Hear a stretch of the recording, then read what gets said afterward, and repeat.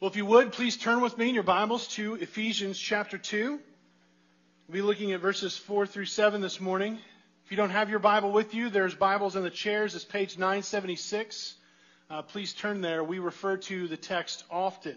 You will be helped by studying and having the Bible there in front of you. Now, this morning, we come to one of the biggest contrasts in all of Scripture. Or one of the biggest dichotomies, one of the biggest adversatives. In fact, one author put it as the mighty adversative. This text is so big and so huge that Martin Lloyd-Jones, a very famous preacher in his day, actually preached 7 sermons on this text. 2 on the very 2 words, the first 2 words of verse 4. Now, when you think about great contrasts in Scripture, what adversatives, what antitheses come to mind? Now, I'm talking about this versus this. What types of things come to mind?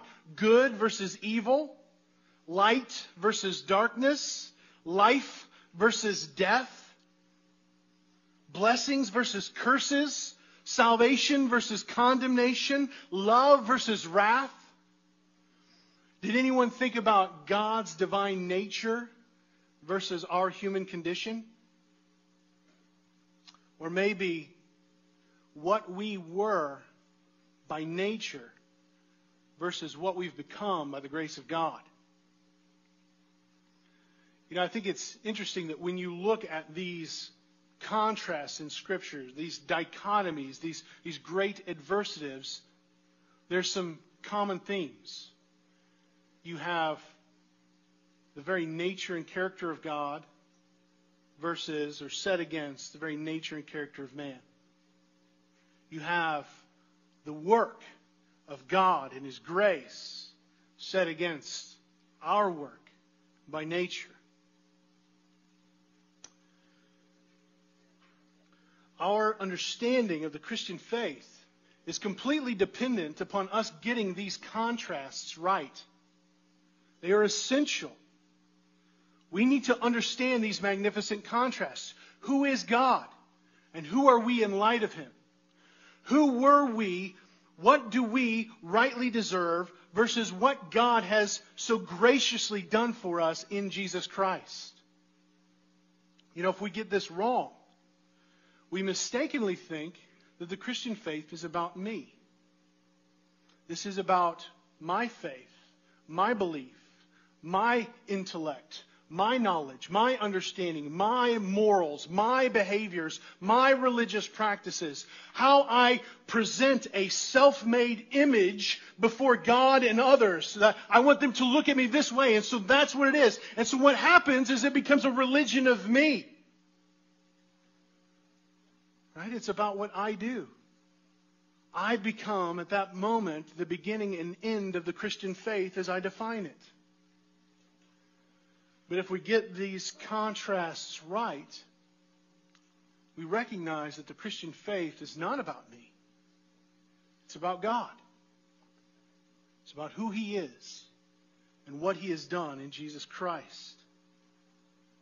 Only then will we view ourselves rightly. Only then will we humbly respond to God as we have been called to respond. Only then will we find true joy and true praise, and true hope, and true faith. But that will only happen if we get who God is and what He has so graciously done right.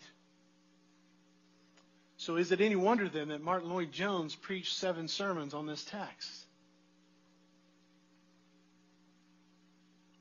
To get this mighty adversative wrong, honestly, is a matter of life and death. You know, a couple of weeks ago, we looked at the beginning of chapter 2, verses 1 through 3. And it described what we all were by nature. All mankind for all time, every person ever born, ever living on this planet, what they were like.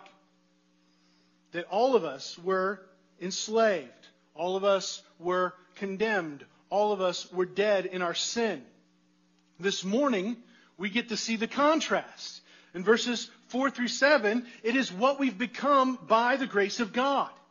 And this passage makes it abundantly clear that salvation is not about us. It's not about what we do. It's about what God has done. Instead, what God wants us to understand from this passage is that God has done what we cannot, so that we can display the riches of His grace.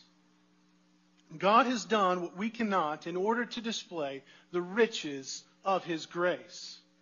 And so for us to properly see this contrast in its setting, we're going to begin reading in verse 1.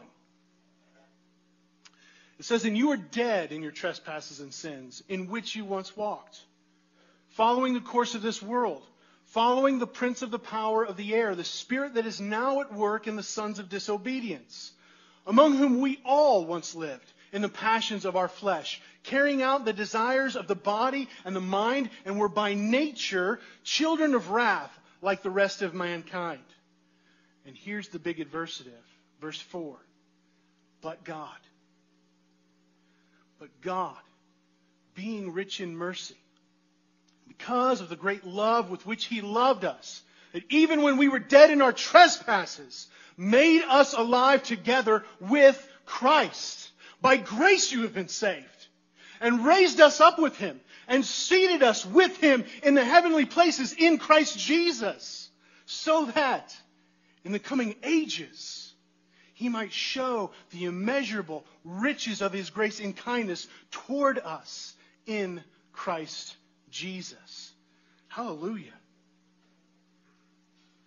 Now, it's been a couple of weeks since we've looked at Ephesians, so I want to remind us of how this passage is connected to what has come before. Okay? Our passage this morning is really, it starts out as a further explanation of chapter 1, verse 7. That in Him, in Christ, we have redemption through His blood, the forgiveness of our trespasses according to the riches of God's grace.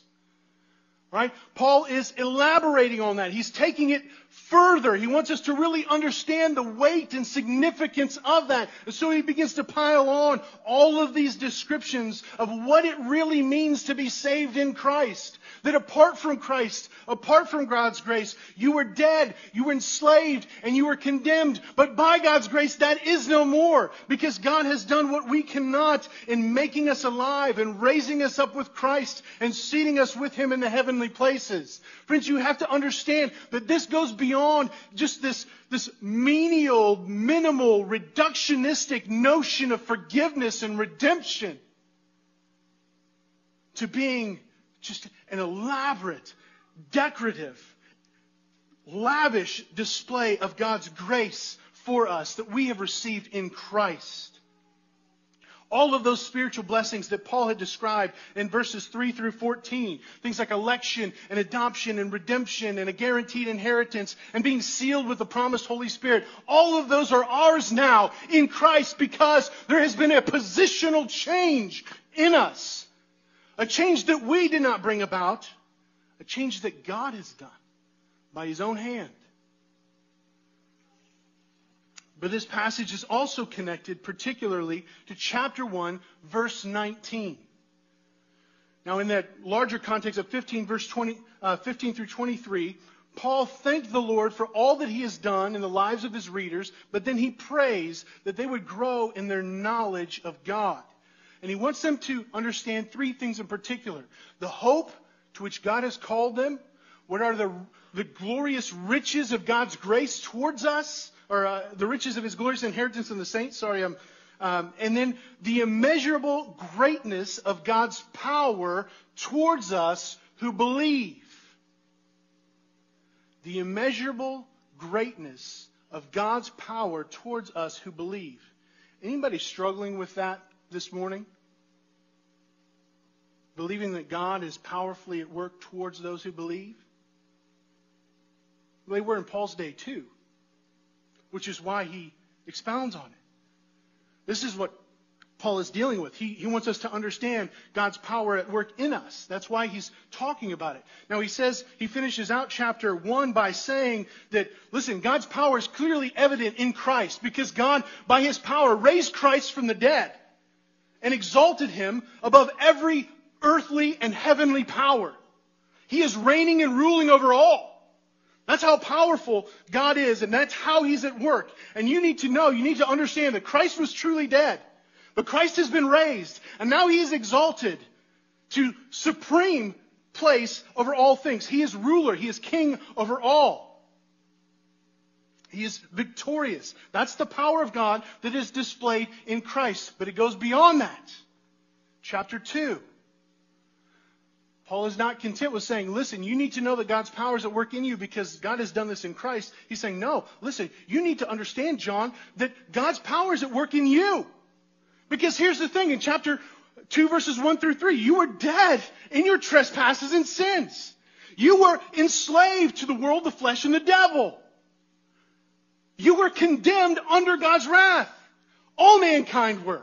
Every single person in this room, every single person on this planet, every person that ever existed. That's who we were. That's the state of all mankind until God's power was displayed in the lives of His chosen ones through this mighty adversative in verse 4. But God.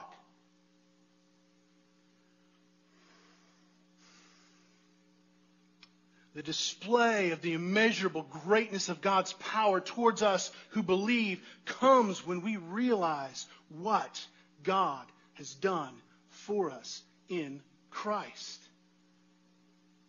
And just as He did in Christ, Christ was dead, He was raised, He was exalted. So you see in our passage, we were dead, we were raised, we were exalted. And the only way that you will truly realize the depth of this immeasurable greatness of God's power towards us who believe is to understand just how desperate your sinful state apart from the grace of God really is. How horrible, how hopeless is the human condition. We have to get that right. Only then can you see the power of what God has done for you in salvation. Only then will it seem glorious. And so now here we are in verses 4 through 7. And Paul is speaking to us words of life, words of hope, words of victory, words of power. God has done what we cannot, what we can never do, in order to display the riches of His grace. And this passage reveals to us three ways in which God does this by taking us from who we were by nature and changing us, transitioning us, transforming us into something else by His grace. These are three contrasts of transition describing God's power to change every true believer. And the first work of grace that we see in this passage is that we go from being dead in sin to being made alive in Christ. Made alive together with Christ. Now, verse 1 has clearly told us our hopeless state apart from the grace of God. And you were dead in the trespasses and sins in which you once walked. Now, all of us have sinned against God. All of us have rebelled against Him. All of us have tried to live our lives without Him, as if this is my world and I am God. And therefore, all of us, apart from the grace of God, are dead in our trespasses and sins. And He's not just speaking of physical death here, like the end goal of all of your sins is that you're going to die. Well, we know that that's the case. That's pretty obvious just by looking at human nature that all people die. But He goes beyond that to say, no, what He's speaking of is a spiritual death. Because of your sin, because of who you were by nature, you are alienated. You are separated from the God who is the source of all life, both physical and spiritual. You are cut off. You are under His condemnation. Few metaphors can more appropriately describe the hopeless and utter inability of our spiritual state apart from God's grace. Dead people do not respond. Dead people do not pursue.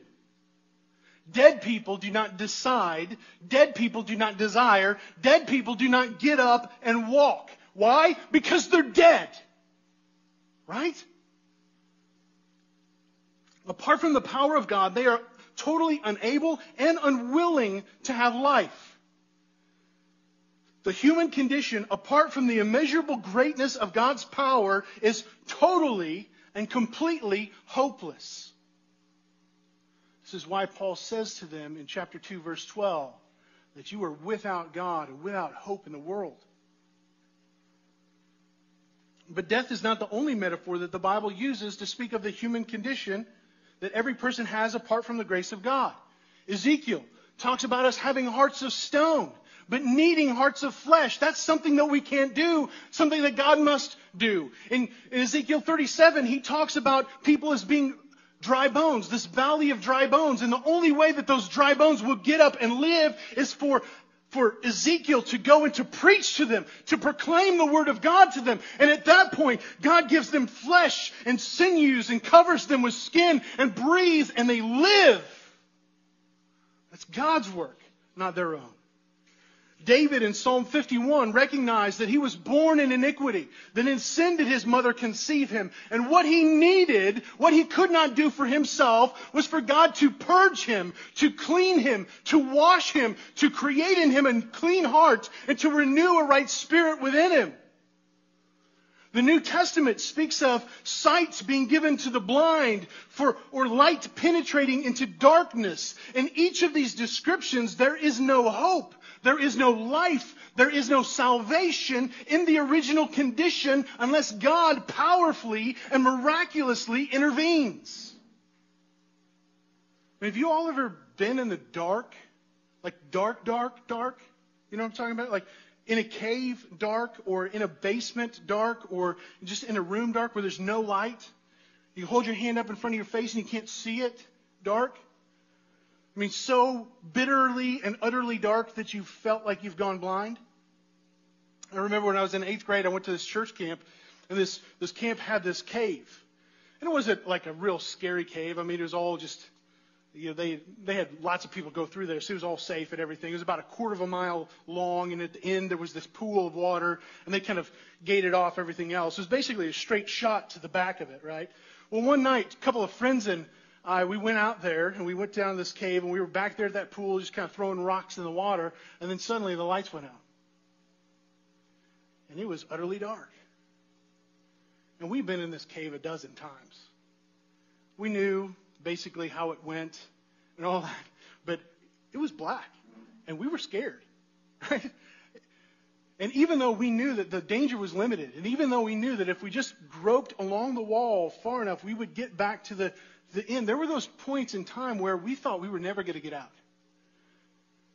Where we just longed more than anything for light. Just to see any kind of light. And I remember finally like rounding this corner and seeing the light just kind of penetrate through and radiate to just kind of consume and take up. And finally I could see my sight was restored. And it was just life-giving and hope-giving. And this was in the middle of the night light. This wasn't like a bright light penetrating darkness. You ever felt that way? That sense of awe and relief and hope and life that comes from light penetrating darkness. Well, our true condition apart from the light of God's grace is far worse than being caught in a little cave when the lights went out. I mean, it would be more like being born in a cave and growing up in a cave that was hundreds and hundreds of miles long with all sorts of passages and crags and drops and dangers everywhere. Never having light, never seeing what it is, not even knowing the way out. That cave at that point would be a tomb. It would be a prison. It would be a sentence of death. That cave that you live in is dark. And you love the darkness because that's all you know. You've never seen the light. That cave is the condition of the heart of all mankind apart from the grace of God. We were dead in our sin. But praise God, it does not end there. He speaks words of light that penetrate into the darkness. But God. That even when we were dead in our sins, God made us alive together with Christ. How much did we participate in that? What did our effort achieve us? Where our effort, our life, our desires and passions led only to death, God entered in and made us alive. He didn't do it with our assistance or our cooperation. He didn't ask our permission. He didn't wait to see by our own power or our own volition if we would show some sort of signs of life for us to respond. No, it says that God made us alive together with Christ. This is not God helping those who help themselves. This is God bringing life from the dead. Did you get that? That's what the text says. And how do we know that God is working according to His great might to bring life from the dead? Well, because Jesus, the Son of God, lived a perfect life and gave up that life by dying as a substitute for sin. Jesus took on our sin, our death, our condemnation upon Himself, and He rose from the grave to prove that He had, and to show that there is new life for those whom God has chosen, that God has made them alive through repentance and faith. This was God's work of grace in contrast to our nature. God made us alive together with Christ. There are a couple other things about this verb. Notice, first of all, that it's past tense. You were made alive. Meaning, if you are in Christ, you have life now.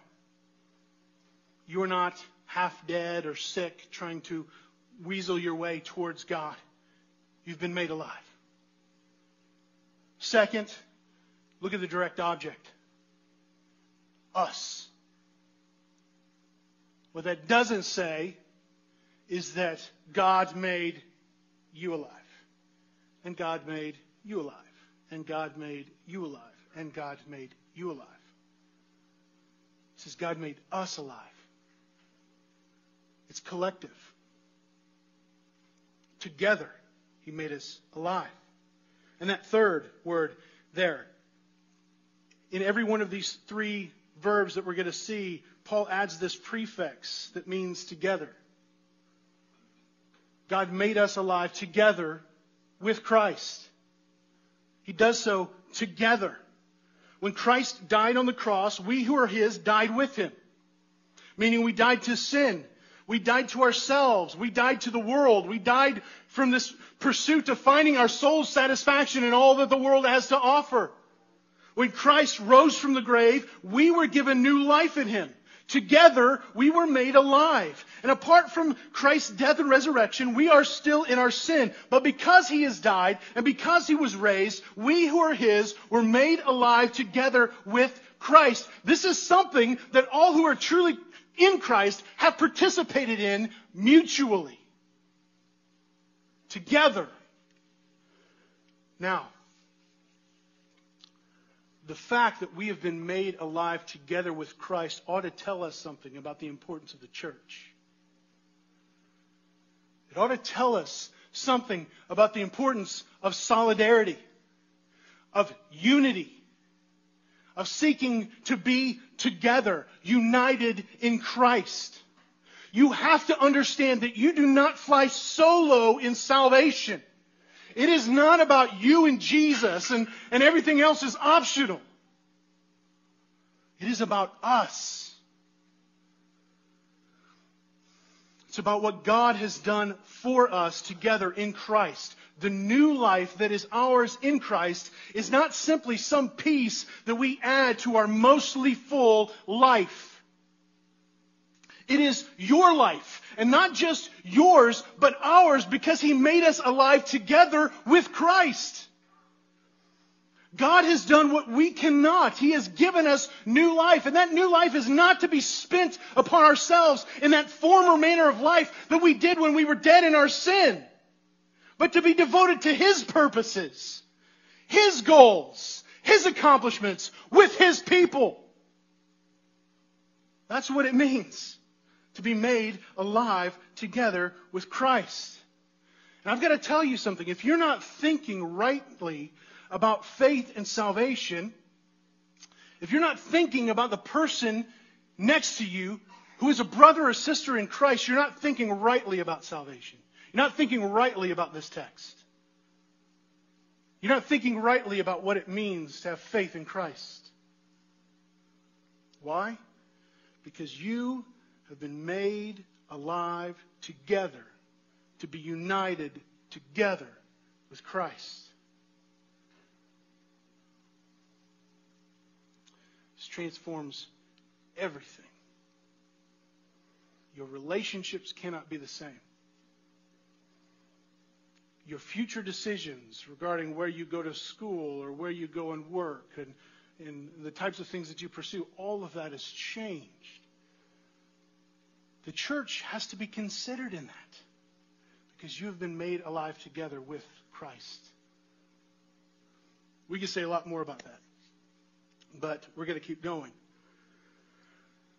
By nature we were dead in our sin, but solely by God's grace He has made us alive together with Christ. And the second contrast that's presented in this passage is that by the grace of God we go from being enslaved to the world, the devil, and the flesh to freed in Christ. In verses 2 and 3, Paul reminds us of our former enslavement to the world, the devil, and the flesh. He says, we were following the course of this world, following the prince of the power of the air, the spirit that is now at work in the sons of disobedience, among whom we all once lived in the passions of our flesh, carrying out the desires of the body and mind. That's everyone. Now, the world is a whole structure and value system that is alien to God. It tries to live without God, that rejects God. It's taking on whatever mindset or practices our God-rejecting culture hands us. That's everything from materialism to the rejection of morals and truth. You know, when I preached on 1 through 3, I described the world as the church of the dead. Because we were made to worship. And we're always worshiping something. Right now, you are worshiping something. However subtle, you are. Whatever has captivated your thoughts and minds, whatever you seek to find your fulfillment in, that is what you worship. You need to understand that the world is the church of the dead in that it is calling you, it is bidding you at all times to worship. It has its own values. It has its own traditions. It has its own liturgies, its own songs. Everything. And it bids you come. It calls you constantly. Come and worship. Come and worship. Come and bow down. Anything in the place of God. And if the world is the church of the dead, then Satan, the devil, is the preacher. He's the pastor. He's the worship leader. The deceiver. His goal is to entice you, to persuade you. Come and worship. Come and worship. All those things that you long for, all that you love, all the things that you follow after, they're better than the life that God offers you. All of those cravings and desires that you have, they're good. And God, He just wants to ruin your fun. His goal is to get you to think that you can have your own thing, that you can live your own way, that you can have God and the world too. And he will twist and distort and even get you to believe half-truths because he gains in that, because a half-truth is a whole lie.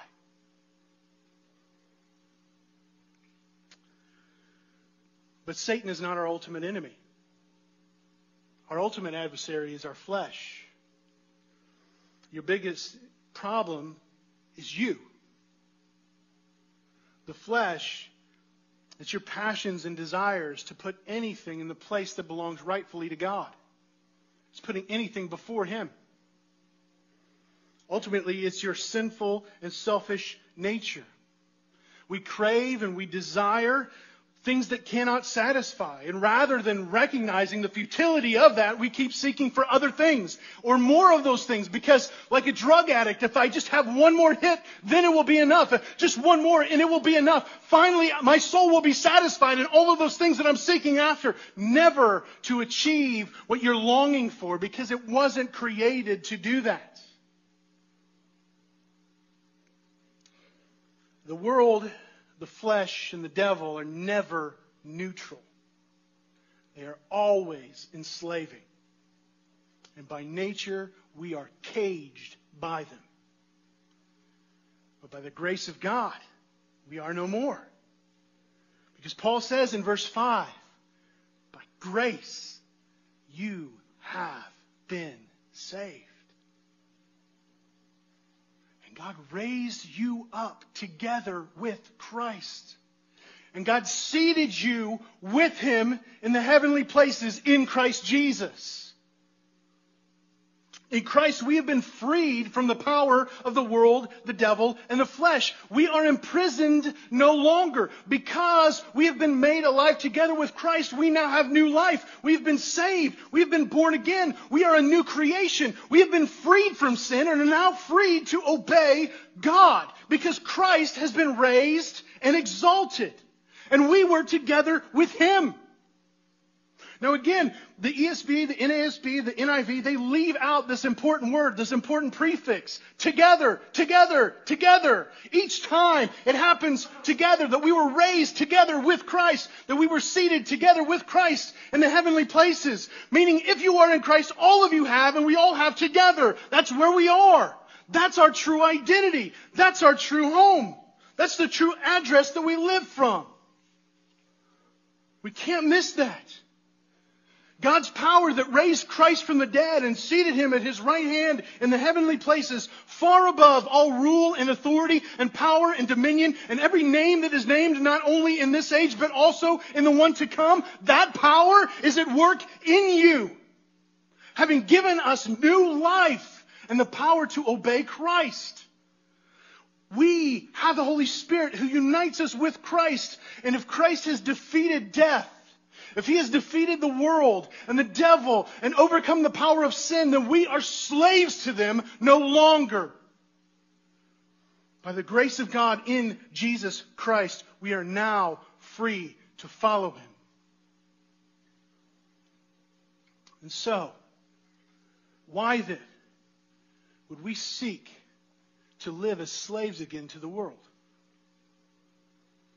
You have been freed. Why would we try to blame our sin on Satan or our biology or our circumstances or other people rather than fighting them victoriously by God's power? If the light of God's grace has penetrated the darkness of our hearts, why then would we love the darkness and hate the light? Why would we not rather, instead of hiding our sin in the darkness, bring it into the light and expose it, that we may be freed from it? If Christ is reigning over all, then why are you grasping for control of your life? If we see the power of God displayed towards us who believe, why would we want to settle? And I mean settle for worshiping anything less. If God makes us alive and raises and exalts us together with Christ, then why would we think that our situation is hopeless? Why would we think that we can't change? Why would we think to ourselves, this is just the way that I am? If God has accomplished this powerful work in us, then why would we think that others are beyond hope? That guy, he's a lost cause. Why do you think that? Because you're proud? Because you're smarter? Certainly not because you're prettier. I mean, why? Grew up in a Christian home, you're privileged, you got something that this guy doesn't have? No. So what is it? Perhaps it's this. Perhaps it's because you don't truly realize the life and the freedom and the power that God has given us in Christ Jesus. Perhaps it's because you don't have it.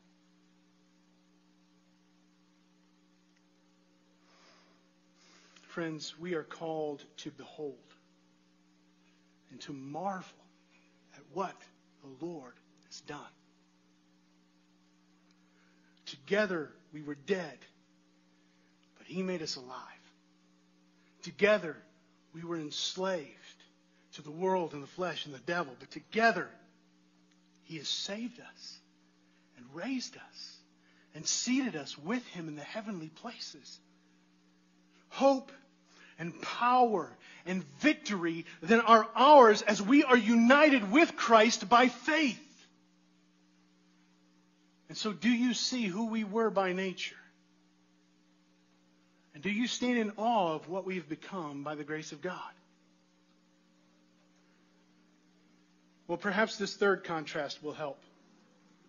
By the grace of God, we go from being condemned by God's wrath to justified by His grace, mercy, love, and kindness. Now, verse 3 told us the result of our sinful condition, that we were children of wrath like the rest of mankind. By nature, we were dead, enslaved, and condemned. God's just wrath has fallen upon all of us. We were children of God's wrath. We were sons of disobedience. We had rejected God, and because of that, we were rightly subject to God's eternal condemnation. That is what we deserved by nature. No one deserves salvation. No one deserves a second chance. No one deserves hope. But by the grace of God, that is not all we got. Though all have sinned and fallen short of the glory of God, many are justified by His grace as a gift through the redemption that is in Christ Jesus, whom God put forward as a propitiation by His blood to be received by faith. By nature, we received condemnation, but by the grace of God, we are justified. Now, these are legal terms, both condemnation and justification. When you are condemned, then in a court of law, you are guilty. You are declared guilty in a court of law. That's what it means to be condemned. To be justified in a court of law is to be found innocent, to be found righteous, to be acquitted. But here's the thing. In the case of the Christian faith, you are not justified because of your own state. It is Christ that justifies you. By His blood, your guilt was cleansed, and you received His righteousness. You don't save yourself. You don't justify yourself. Christ must do that for you. But Paul doesn't leave it in terms of cold legal decisions. God is not simply the just judge. He's always also the merciful justifier. And Paul gives us reasons so we can understand why God made us alive and raised us with Christ and seated us with Christ. And it's because of God's own nature, His perfect character. Look at verse 4. The reason why God saved us is because He's rich in mercy. Now, if grace is giving us what we don't deserve, mercy is not giving us what we do deserve. God is not just merciful, He's rich in mercy. It exudes from it. It's abundant and lavish. God is merciful. And how do we know that? Well, because though we were rebels and God haters, God caused us to be born again to a living hope through the resurrection of Jesus Christ from the dead, to an inheritance that is imperishable, undefiled, unfading, kept in heaven for you, who by God's power are being guarded for a salvation ready to be revealed in the last time. God has taken those who were His enemies, and He's given them an inheritance. God has taken those who are dead and He's made them alive. So we know that God is merciful. But Paul adds to that a second reason. Because of the great love with which He loved us. So not only is God merciful, but He loves us with this great and exceeding love. Now the Bible doesn't speak about love as the warm fuzzies, right? Like we so often want to define it. I feel good about this person, so I love them. No, love in the Bible is a commitment to act for the well-being of others.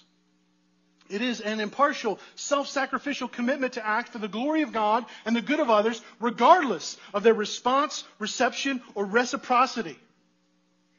And how do we know that God loved us? Well, God showed His love for us, and that while we were still sinners, Christ died for the ungodly. And this is love. Not that we have loved God, but that He has loved us and gave His Son, Jesus Christ, as the propitiation for our sins. I can't believe I said propitiation twice in the sermon and Jim is not here. You'll have to tell him. Lexi, you tell him. Okay, thank you.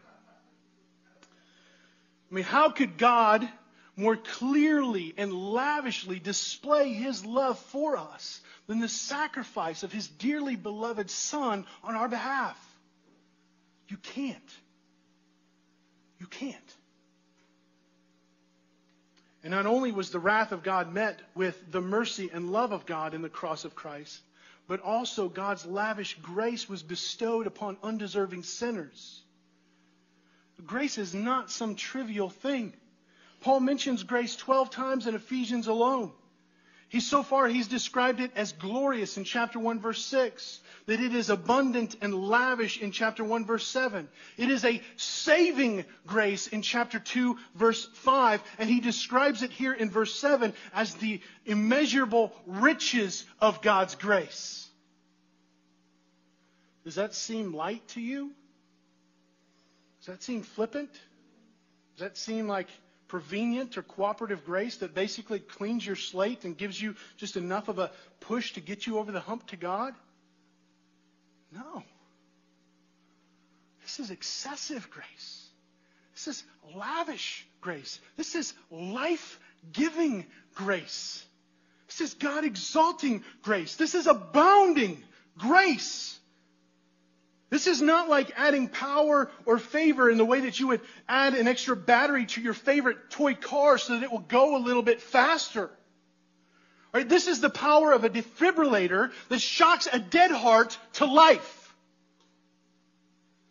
This excessive grace is life-giving power. It is recreating power. It is resurrecting power. God gives it in abundance. It is the unquantifiable wealth of His power and favor towards undeserving sinners who believe in the Lord Jesus Christ. And not only does He give it in excess, verse 7 says that God gives it as a display of His kindness, of His goodness and generosity. Titus 3, 4-7 says that, but when the goodness and loving kindness of God, our Savior, appeared, He saved us. Not because of works done by us in righteousness, but according to His own mercy, by the washing of regeneration and renewal of the Holy Spirit, whom He poured out on us richly through Jesus Christ our Savior, so that being justified by His grace, we might become heirs according to the hope of eternal life. That in God's kindness, He not only spared sinners from the just wrath that was due them, but also in love, He predestined them for adoption as sons and daughters through Jesus Christ, according to the purpose of His will. And this even while we were dead in our trespasses and sins.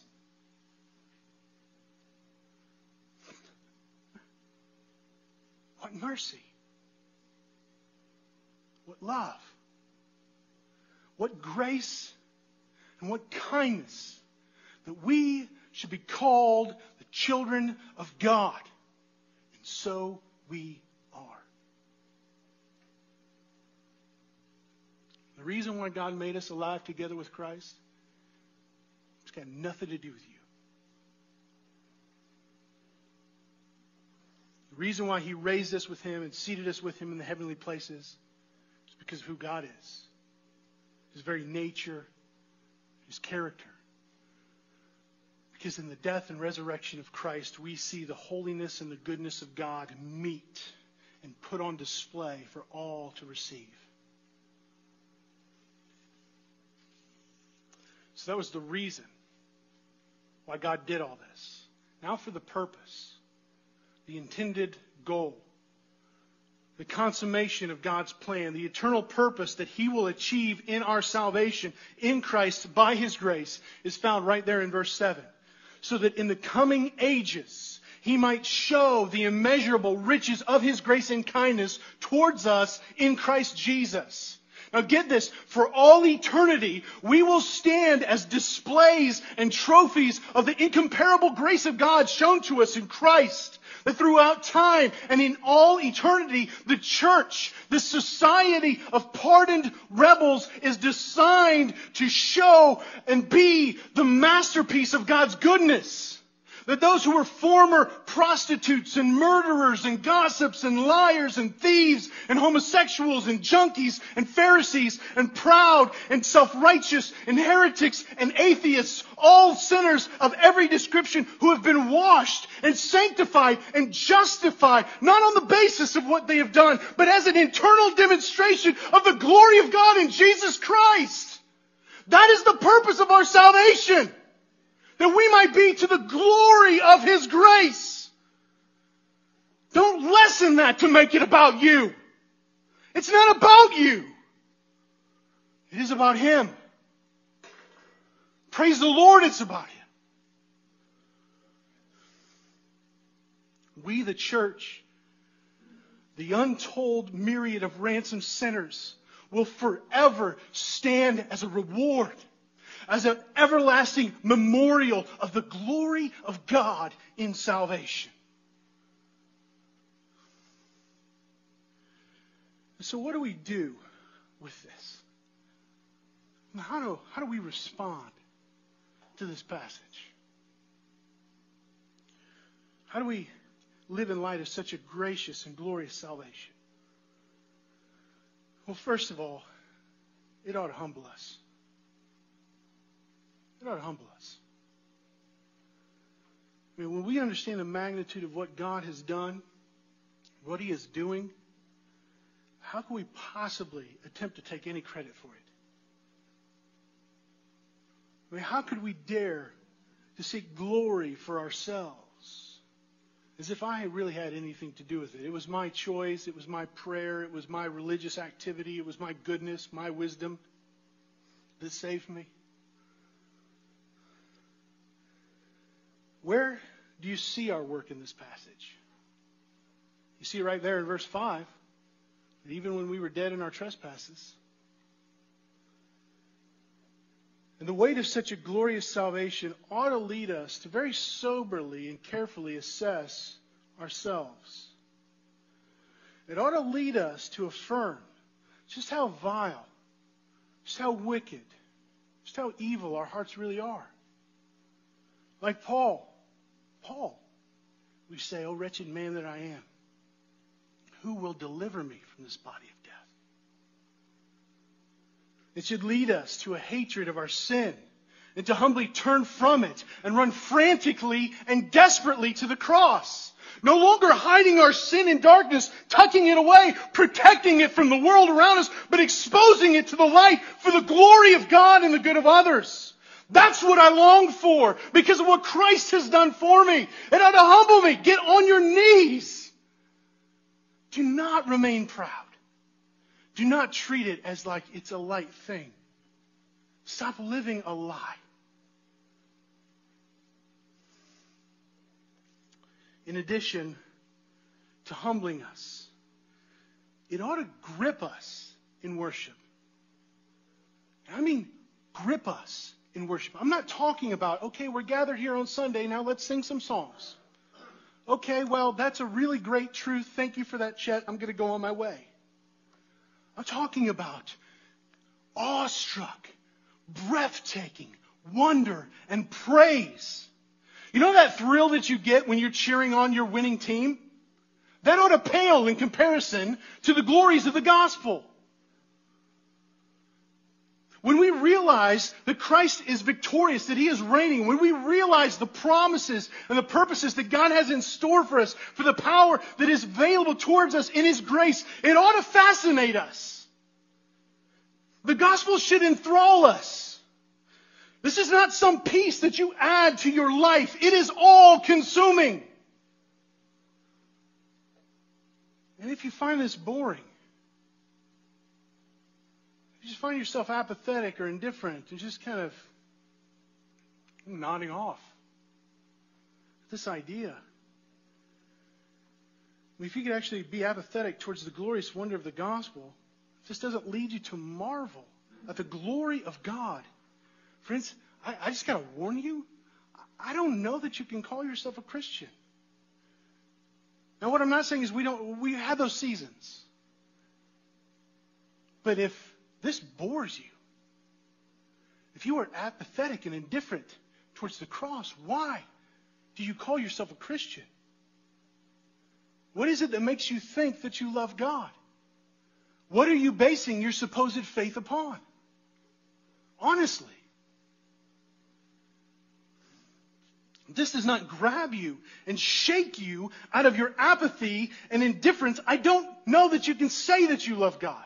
And I'm with Martin Lloyd-Jones on this. I think that he's right. If this does not lead you to worship and adore Christ, then he says that you need to go back to chapter 2, verses 1 and 3, and sit there until you see yourself. Because you don't get it.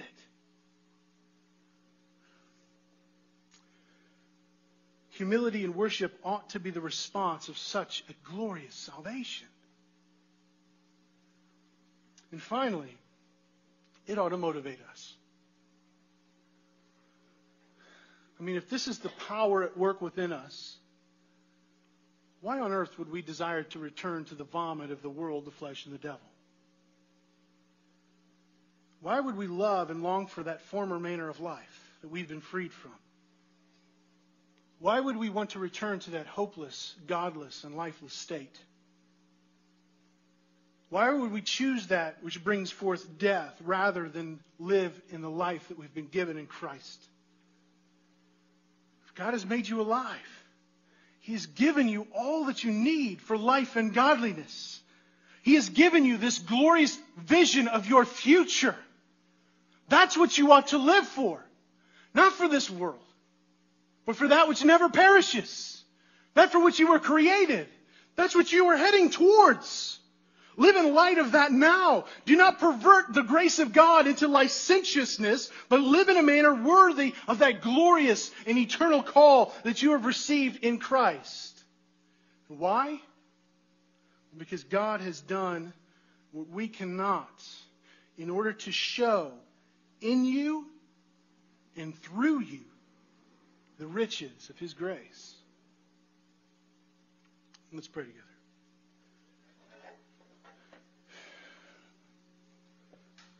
Father, I pray that this text would give us life this morning. I pray that when we see the grace that you have shown in Jesus Christ, that we would never doubt your power.